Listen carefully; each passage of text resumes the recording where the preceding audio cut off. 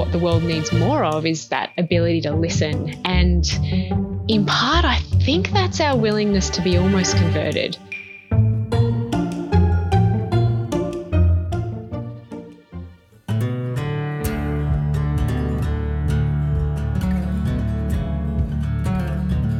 What is the best version of us, and how do we actually build it? I'm Lillian Spencer, and you're listening to The Remakers. Okay, hello everyone, and welcome to The Remakers. I am Lillian Spencer, and joining me today is my super delightful and brilliant colleague, Dr. Millie Rooney. And Millie and I have the pleasure of working together on this rather large and intimidating topic of kind of what is the world that we want and how do we actually build it? So you might be wondering to yourself, wow, like where would you even start with a question like that? And there's this interesting sort of backstory to this organization that we both came to be involved with, where a bunch of really smart CEOs and civil society leaders from these like major nonprofit and advocacy organizations were tasked with exactly this question, right? Like they all got together and they basically went, you know what? We're losing, or at best we are playing defense. We are not actually getting in on offense and sort of really thinking about how to remake and change the systems and work together and step out of our silos.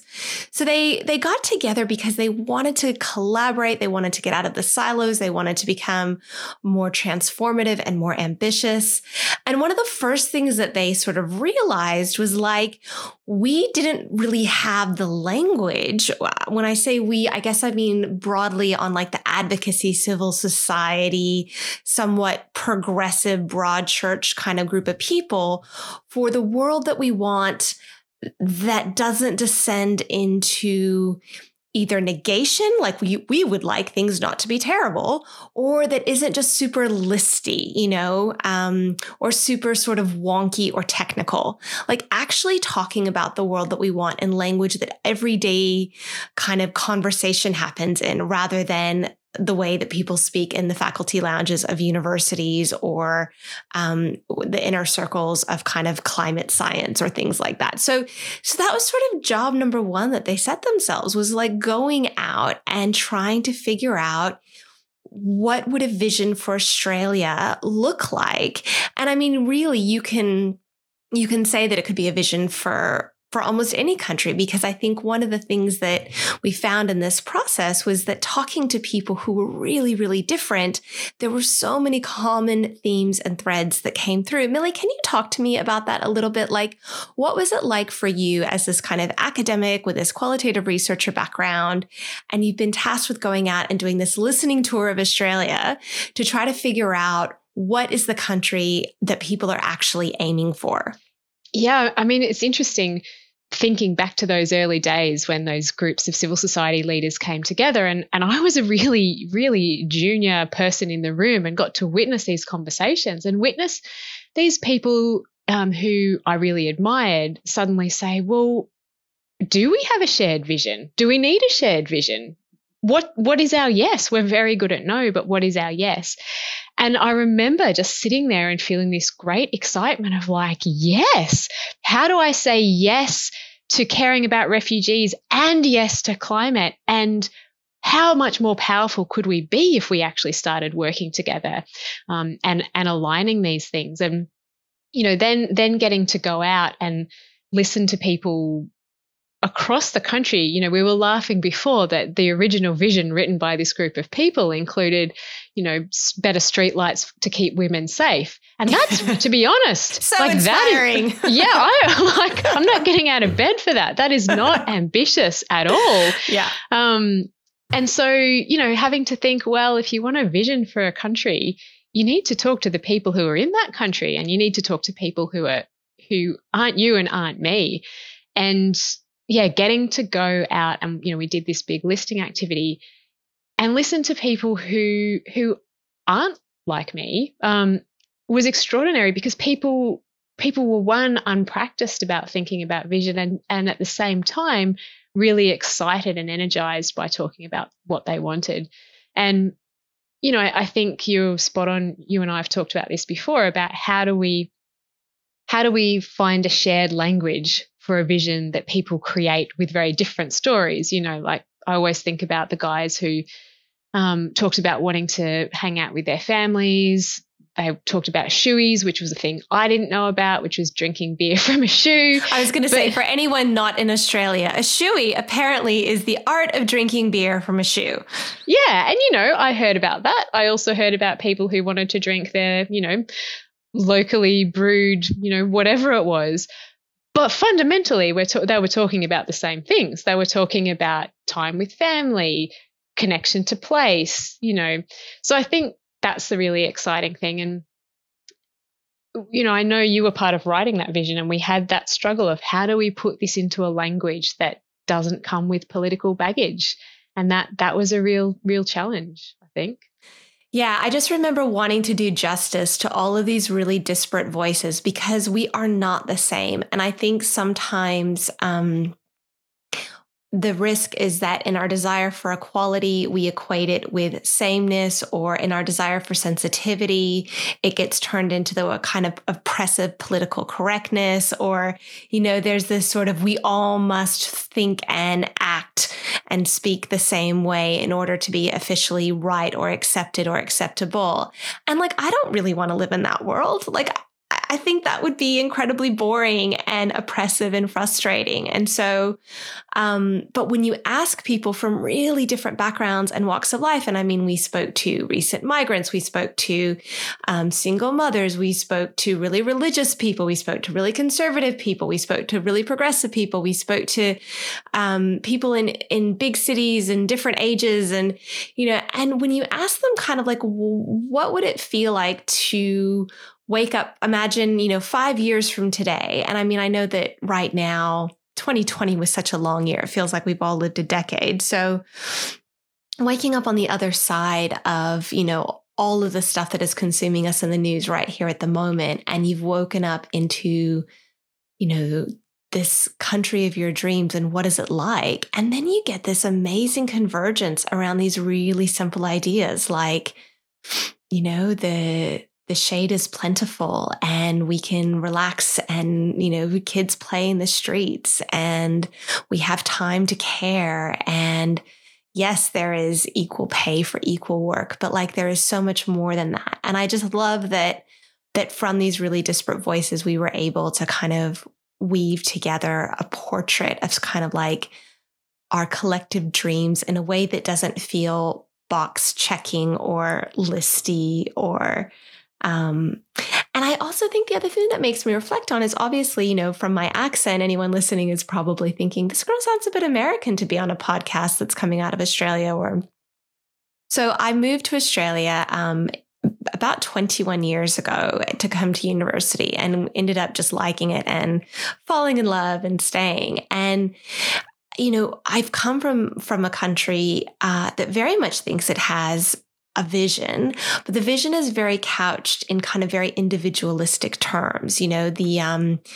It's freedom and the Bill of Rights, and we very much look backwards. We look to our founding documents as kind of this is the vision of what America is. And, there's some beautiful, incredible words in those founding documents, but, it can also sometimes get us stuck, I think. And it occurs to me that, for a country that is as good at storytelling as America, we don't actually have much conversation as a collective about what do we want for us, not just what do we want for me. We're very good at being individually ambitious for our own lives and feeling like we have to go out there and shoot for the stars and make the best of our lives and, live your best life and I'll straighten your crown. It's this very dynamic, individualistic focus, but we're very unsophisticated, I think, and very unpracticed at thinking about what do we want for the we. And in fact, I think we're even very almost naturally suspicious of that question because it smacks of communism or authoritarianism or some kind of totalitarianism. But, Millie, you've been doing some really interesting research your whole career. So for anyone who doesn't already know Millie and hasn't fallen in love with her yet, as I have, Millie comes from this academic background. You did your PhD in community and like joy and delight, which I just love that you can do a PhD in that. And then you have found yourself kind of really in roles around grassroots community and democracy, and then kind of bringing that academic brain to some of these really big questions, but always with this sense of like love of people and place kind of at the core. And at the moment, like you're having these really interesting conversations with people where you're asking them, like, what do we want for ourselves? And you get a really different answer than when there's a focus group or a politician is saying, hey, what can I do for you? Like, how do I get your vote? What do you want? Can you talk to me a little bit about that, about the kinds of answers you're getting from people and how they're starting to articulate this sense of collective ambition? Yeah, and it makes me think, you have a different kind of research background to me in comms stuff. And some of the conversations we've had talking about where you segment our audiences and those very specific questions about how am I personally reacting to this, really essential research that does a lot of great stuff and really quite different to the broader stuff we've been doing with Australia Remade. And I think the two together can be very powerful if we remember they're both important. And, we've been talking to people really around the idea of the public good and asking that question. What do you want for you and your community? What public good do you want available to you in your community? And even just by asking you and your community is shifting the answers we're getting. And I've been really surprised that housing comes up as the number one issue across the demographics. And that's not people that's people who have very secure housing through to people who've experienced homelessness. And so there's definitely a sense of collective care. Other things, I've been struck every time by when we talk to some of the, people in their early 20s. One of the first things they say is, I want a place for our elders to belong. There's a guy who comes into the pub where my mum works and it's full of pokies and he has to spend money to be there. I want a place where our elders can be part of the community without spending money or gambling. So pokies, for anyone listening to this outside of Australia, is our vernacular for poker machines. And unlike other countries where these are highly restricted, here, machines that you would basically only find in like Las Vegas and a few other key places in the country that I'm from, here are in almost every pub on the corner. And they're a huge source of revenue for those pubs. And it can be very problematic for people who that's their outlet. That's their way to kind of get out and be out of their home in the community. I'm so glad you're translating. I've had 20 years to become bilingual in Australianese. And then vice versa, we're hearing older people talking about, I want a place for young people to go. I want places that aren't food chains, where people can belong to community. And then across the board, I don't want to live in a polarized society. I don't want to live in a racist society. And while we're so much about vision here and articulating what we do want, sometimes that first step really is saying what you don't want and acknowledging that you want something to be different. And one of the things I'm really passionate about with this vision stuff is you were talking before about vision creates a place for convergence and I would add also possibility, and how talking about vision and thinking about the country that you want does actually opens up potential and possibility. And we can start to imagine, let's think really wildly. Would we like our cities to be powered by a community park of trampolines? Okay, that's probably not very practical. But it would be fun. My 6-year-old would love that. She would say, absolutely. But let's start with those visions and then work back to practicalities, because you keep saying to me, we can't be what we can't see. You've got to, make the beautiful cake. And so I think there's real power in not just what people are saying around collective vision, but also in having the courage to practice collective visioning, because it's hard to be different. It's hard to say maybe we could be better, maybe we could have a safe climate, maybe we could, you don't want to be painted as naive. But when you do that together with other people, there's a real power in creating that possibility, which I think is pretty special. Yeah, and I think particularly at the level of like you can do this at the level of a big country, but you can also do it at the level of like your local community, right? And we have seen and been privy to some really amazing stories of people who have done this at the level of their local community as sort of an exercise in like getting closer to democracy. So Australia is really unique in that we have some things that, you know, to any Americans listening would sound by themselves utopian. We have mandatory universal voting. Now that might sound awful to you, but what it means is that it's very, very easy to vote early. And then on election day, which is not a public holiday, it's held on a Saturday, you rock up. It's extremely well run and organized. I've never waited longer than 10 minutes in a line. The best thing about Australian democracy on election day is that you can find a place that sells sausage sizzles. They call it the democracy sausage. It makes me happy.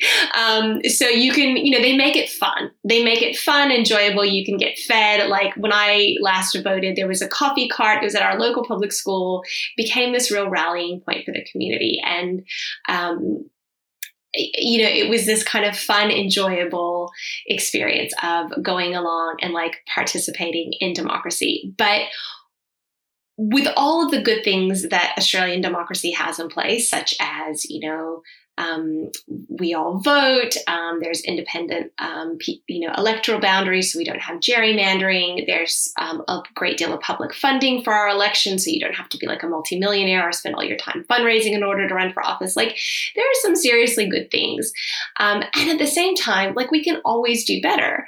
And I think, you know, what we have seen is that there have been these communities where people have kind of woken up and gone, you know, I want to do more than just vote once every 3 years and then go on autopilot and leave it to somebody else to run the country. I would like to know how to make my voice heard. You know, it's one of the things that I think is coming up in some of these public good conversations, where people are like, actually, I really want to contribute.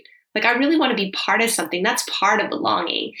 And so talk me through a little bit some of the stories that we have heard. I mean, I'm thinking of two examples recently, the Friends of the Earth example, as well as the Indi example. But really, both of those were centered around doing vision and talking about what we want in a sort of very local setting. Can you tell us a bit about those? Yeah, but first I have a question for you. Would you run for Parliament? Me? Oh, God. No, I have a life. I mean, look, when I was young, when I was 20-something, and I had my first job in politics, and I went along to Parliament House with my, you know, brand new suit on and quaking in my boots. And I was looking around at the time, paying very close attention to who were other female politicians in particular. Were there role models? Were there people that I could want to be like or want to connect to? And, you know, I think Natasha Stott-Despoja had been in office very recently at that time. And she was kind of the cool young woman who wore Doc Martens in Parliament. But I must say, at the time, when I looked around, I felt like these are mostly not people like me. Their lives seem pretty hard. It seems like it's a pretty toxic environment. It seems like you have to sacrifice so much and put up with so much shit, frankly. What sane person in their right mind would take this on? And, you know, I admire, like, people who are willing to put their hand up. And I think most people do get into it for the right reasons. But I don't know that I am ready to make those sacrifices, at least not at this point in my life. What about you?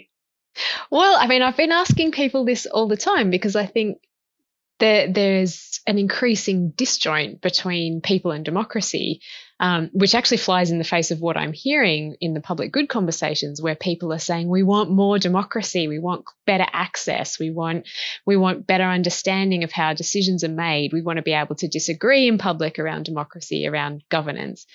And I keep asking, you know, anyone I meet, like, will you run for Parliament? Will you run for Parliament? And as a question to kind of test how far do we think we are from our own responsibility and our own rights to get close to democracy.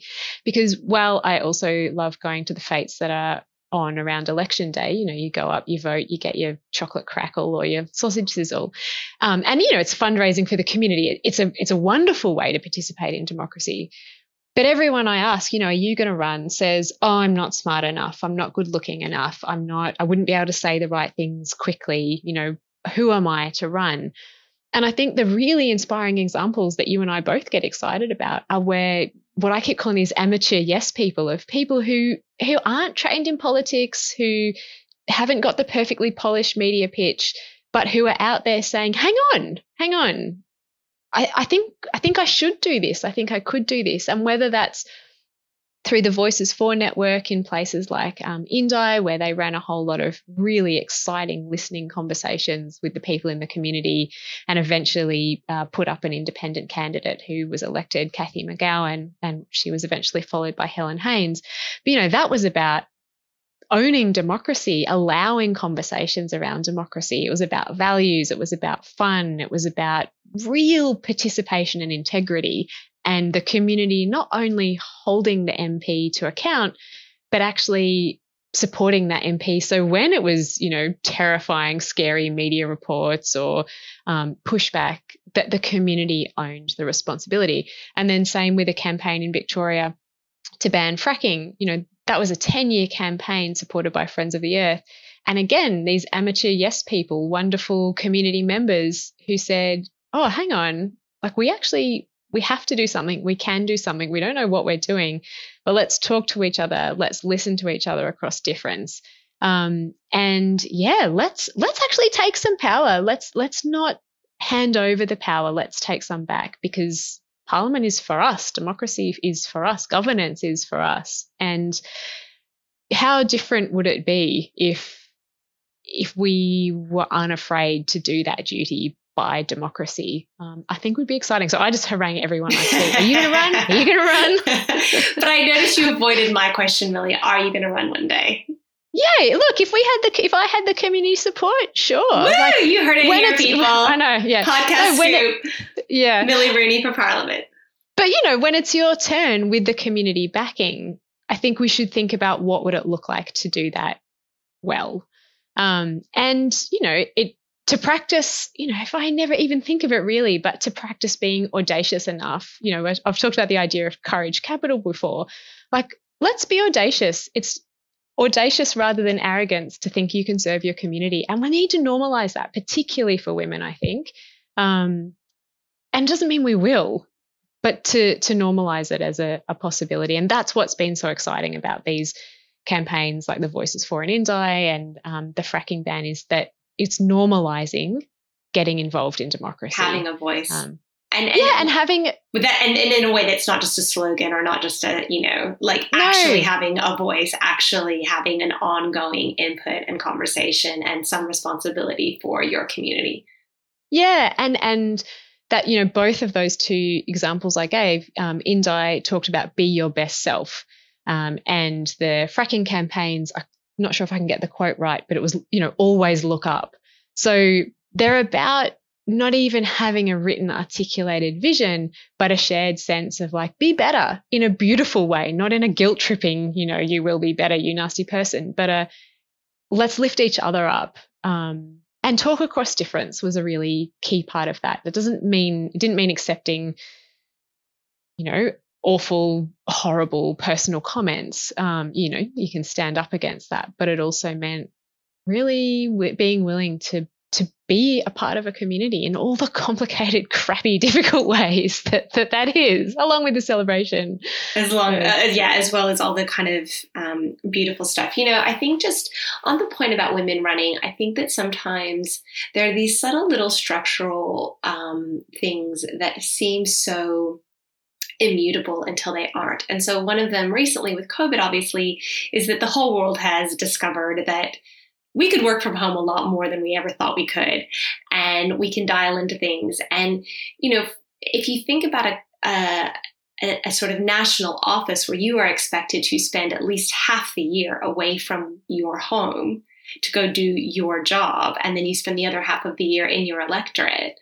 Well, geez, unless you live in Canberra, that's a long time to be away from a family. And, Annabelle Crabb, who is a wonderful Australian writer and presenter and host of many brilliant conversations. And, she had this book about, the wife drought, why women need wives and men need lives. And, her perspective is like, it's not that men are inherently awful and trying to keep women down or anything. It's just that, like, we don't have wives at the same level that men do, especially men who reach these positions of power and influence. It's because someone is doing the real heavy lifting on the home front. And I think, even subtle differences, subtle changes, but things like allowing more MPs to, I want MPs to be meeting in person and forging those personal relationships that help them reach across difference and all of that stuff.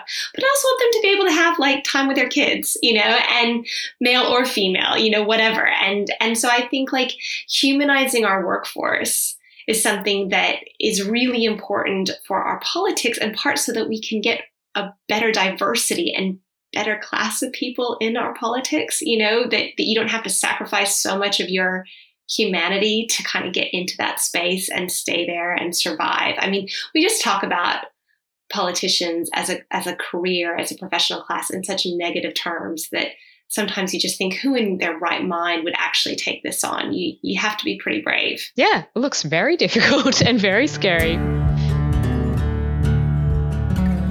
If you're enjoying this conversation and want more, you can check out our website, australiaremade.org. Really doesn't matter where you live, because this website has some pretty universal themes and stories and a beautiful vision that we wove together from listening to people from all walks of life answer the question, imagine you have woken up in the country of your dreams. What is it like? So I hope there'll be something there that will resonate or inspire you. We would love to hear from you if you have any questions, ideas, or feedback. The podcast email is podcast@australiaremade.org. Thanks.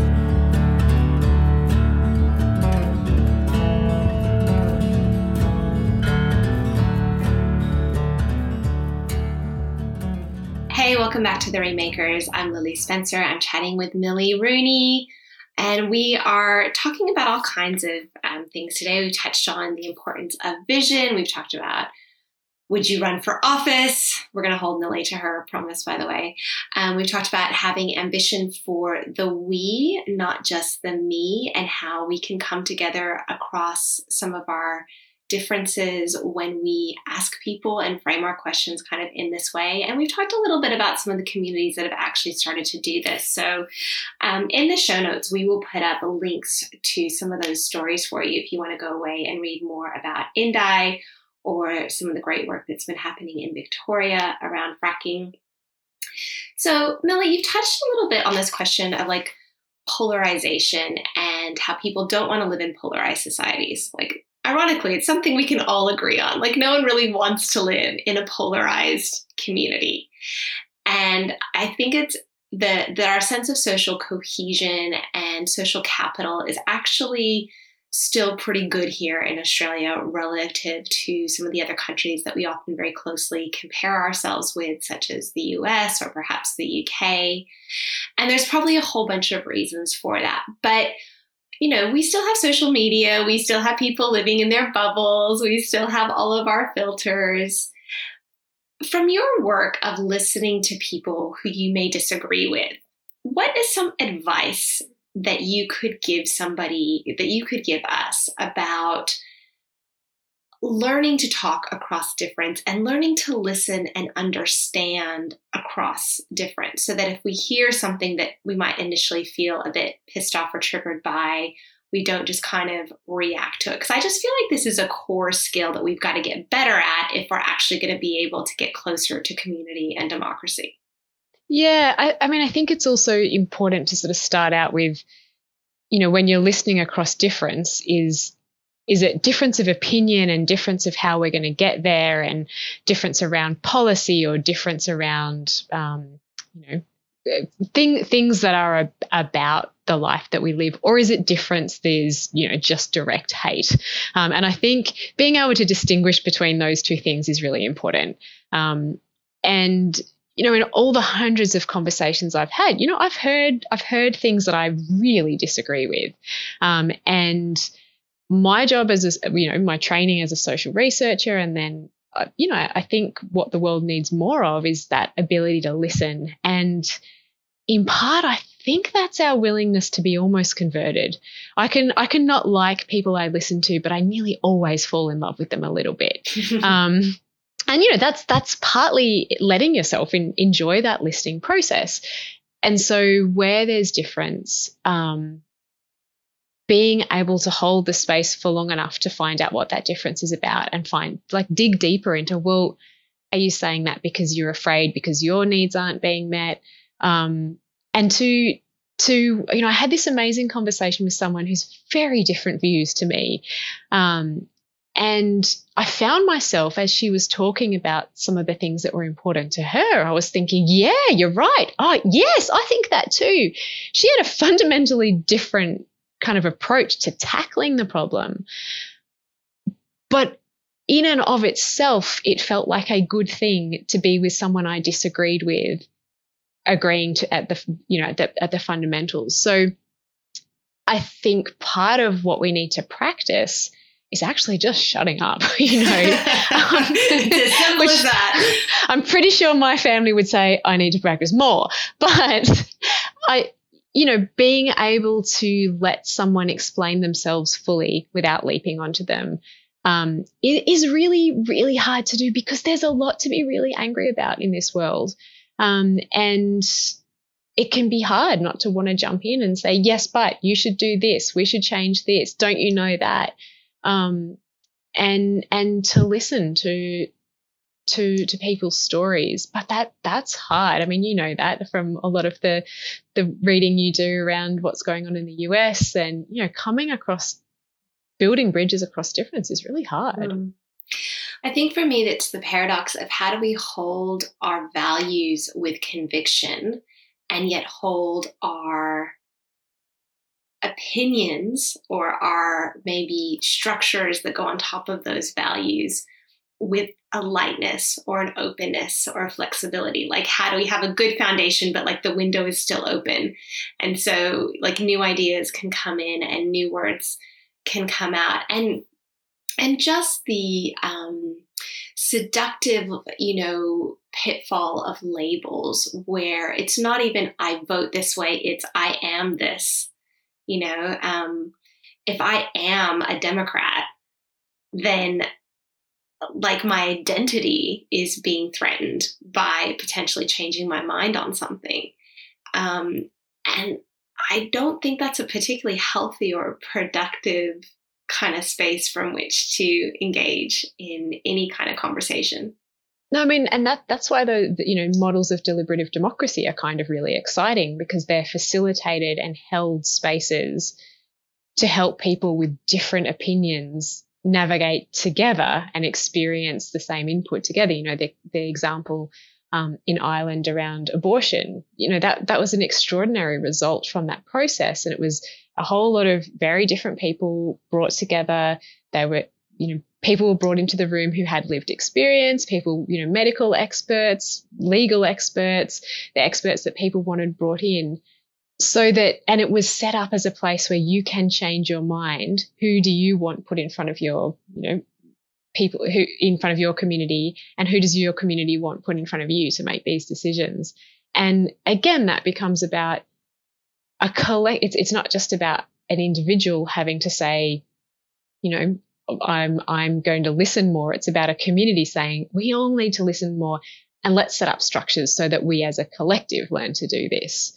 And I think that's why the kitchen table conversation model in Indi and in Victoria with the fracking was so successful, because they're frameworks for listening. And, we'll put the resources, like you say, in the show notes to those communities. We've got some on the Australia Remade website as well, of like, how do you run a conversation where you just actually learn to listen together with a community to normalize difference? Because difference is wonderful. Like, difference of argument is great. It strengthens us.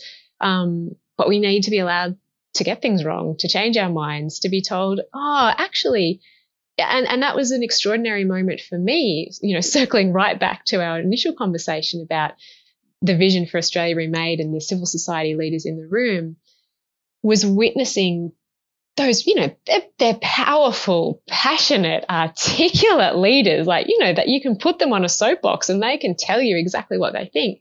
But to have a space where 40 of them could come together and say, yes, this, climate is important, but hang on, the migrant women working, making clothing, for them, this is how it plays out. So you can't talk about climate with this. Can we do it like this? And having a space where people who potentially could be big egos, kind people, but, potentially big egos, can come together and challenge each other is something that we need to, all of us need to model, and all of us need to set up spaces for it. And that's the joy of colleagues like you and others. We get to push each other kindly, but firmly sometimes. Well, look, I think you're absolutely right. Safe and useful spaces to have sometimes challenging conversations. It feels like for all the ways that our communications and our networks have expanded, those kinds of spaces have contracted. And it's a big reason why we want to do this podcast, right? It's because it's kind of the anti-Twitter, it's a space where you don't have to just speak in a soundbite. You can take the time to listen and reflect and unpack and go into an idea with somebody and maybe come out different to the way that you went into it. And I think that it's feedback that we get a lot. And, part of what I wanted to do is really just put a mic in front of conversations that people were having anyway, that I felt were so valuable, and then almost felt selfish that, no one else got to hear, because people say over and over again, like, this is really special. I really want more of this. I just don't really quite know how to do it. Or I think we fall into this kind of like productivity trap where we're like, but what's it all for? There are plenty of big organizations with big budgets who are paying money to fly people into particular communities to kind of mine them, mine them for data. Let's find out what they really think so that we can manipulate it somehow, so that we can refine our talking points and our agenda, so that we can get them to change their vote or whatever issue that we've decided they should care about, we can make more palatable to them. And that gets funded. But the kind of work and the kind of conversations that we're talking about are harder to justify from that really black and white outcomes kind of stance. And yet I think that those are the conversations that are far more effective, because people know that you're not just coming at them with a predetermined agenda. You're not just looking at them like a means to an end. You're genuinely curious. And, we have this saying in communications, like, people have to know that you care before they care what you know. And we know that let me be an expert and tell you the facts, because the only reason you're not living your life the way I think you should, or voting the way I think you should, is because you have an information deficit. Like, we know the information deficit model doesn't work. We know from our own personal experiences that if we feel we're being kind of manipulated or judged by the person that's trying to convince us of a viewpoint, that our natural response is just to kind of get defensive and probably double down, and get even more committed. They say facts bounce off frames. We get more committed to the worldview that we have, because it's like, hang on a second, I don't know what thing you're running, but I am not up for it. So I think that these skills that seem so humble, of like just listening and learning to open that window and learning to, are the foundations that are going to allow us to kind of come together and build more of this world that we want. Yeah, and I would even add, we have different opinions about Twitter. As a recent Twitter convert, Twitter for me, again, it's not the technology itself that is bad. It's how we choose to use it. And we can, in the streets, choose to challenge people. Why are you wearing those shoes? Why did you choose that dog? Did you know those shoes, red shoes, are symbolic of whatever you want to, rant about? We can nitpick on anything in, face to face or on Twitter. But Twitter can also be this incredible tool for listening. The most sort of extraordinary and confronting use for Twitter for me is listening to voices again that aren't like mine. So I follow a lot of communities of people who have very different lived experiences to me. And I don't often engage. And it takes all of that strength to just shut up and listen and maybe disagree in my head, but really think, do I need to cause more division here? Like if most Australians don't want to be divided, how about most Australians stop being divisive? That's to individualize it. But, social norms are really powerful things. And all the research shows that, that if we can normalize things, it becomes easy. But it takes courage to do something different. And so using places like Twitter in a silent way, but also in an offering way, and in a way that says, hey, I've got these questions or these ideas, or I think can be powerful. Of course, it's different because it's public and it's visible in a way that a lot of the best conversations actually aren't public because they're not being performed. So that's my Twitter pushback for you. I know. I love that you love Twitter on my behalf, whereas it scares me. I just think that it is the place where kindness goes to die. I feel like to go on Twitter, you have to be willing, particularly to talk any kind of politics or social change or public life, which are many of the topics that I'm interested in, right? I think it'd be great to go on Twitter to talk gardening and vegetables and classical music and writing and all kinds of, but to go into kind of these spaces that have been framed as kind of somehow combative to begin with, and where there is this performative aspect and, I'm going to say the kind of most cutting, quippiest remark in order to gain points with my tribe at your expense seems to be the currency. Like, no thanks. I'll go have real life conversations with other people, because I wouldn't accept some guy yelling at me on the street and being like, hey, your shoes suck. Like, why do I have to listen to that in my life? But I love that you love it. And there is room for difference all across the board. It has been such a delight, this conversation. And to everyone who is tuning in for our inaugural episode, thank you so much for joining us and being with us today, just to kind of land the plane and wrap things up a little bit. I think it's nice to kind of end on a high. And I wanted to ask you, and it can be simple or serious or silly, but what is something that is making your life better right here, right now, in this moment, Millie Rooney? Oh, you know what? It was having an accidental long weekend up in the mountains down here in Tasmania. And at the moment, we've got the deciduous beech is turning. It's one of Australia's only deciduous trees. And it's up and it's in the cold and the wind and the rain, and it's very beautiful. And most of Tasmania was up there. In the freezing cold, and seeing the beams on people's faces of people who are out in this beautiful world that we love together, and that we have a bit of a story here. If you go on the pilgrimage to see the Fagus, it's the name of these trees, and that we have stories that we share that are about nature and wildness and a little bit of cheeky joy of like, yeah, we're Tasmanian, we'll go in the weather anyway because that's what we do. I'm an adopted Tasmanian, but I take some of that identity. But yeah, that is giving me kind of real joy and hope that we have these stories that we can build on. How about you? That's awesome. I have two small things. So one is autumn leaves. I love autumn. It is my favorite season. And I am lucky to have lots of beautiful big trees where I live on the brushy outskirts of Sydney that are just in this magnificent gold, glorious colors at the moment. And I know for anyone who happens to be in the Northern Hemisphere, that probably sounds like we're in opposite land. And yes, you're right, we are.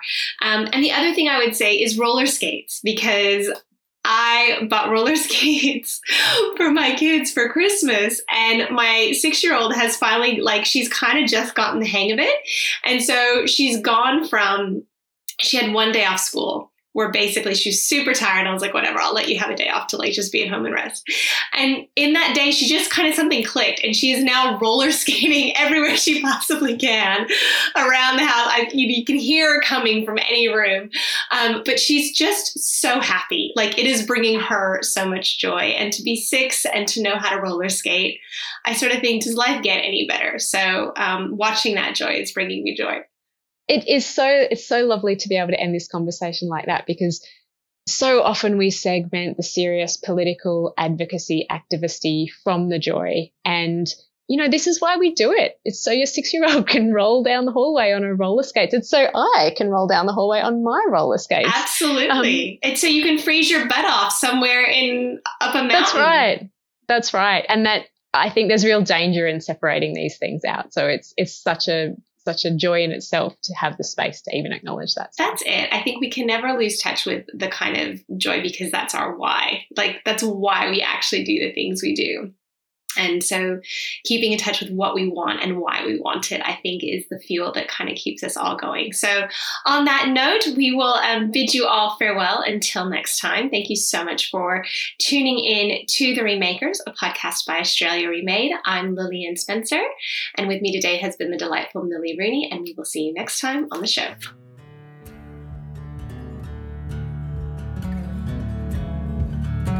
This has been The Remakers, a podcast by Australia Remade. We celebrate Aboriginal and Torres Strait Islander peoples and cultures at the very heart of what it is to be Australian. That is 60,000 years as the oldest continuing civilization on Earth. I record this podcast from Darra Country, which is just north of Sydney. I want to pay my deepest respects to elders past, present, and emerging on this land. I also want to thank my collaborator-in-chief and sometimes special guest co-host, Millie Rooney. Also a huge thank you to our producer, Anna Wilson, and our chair, Louise Tarrant. If you like our theme song, it is by the Duke of Norfolk. You can learn more about Australia Remade and get links and show notes over on our website. That's australiaremade.org, and click on the podcast tab. Follow us so you never miss an episode. Be sure to spread the word. If you're feeling extra amazing, you can rate and review. Thank you so much, everybody, for listening. We will see you next time.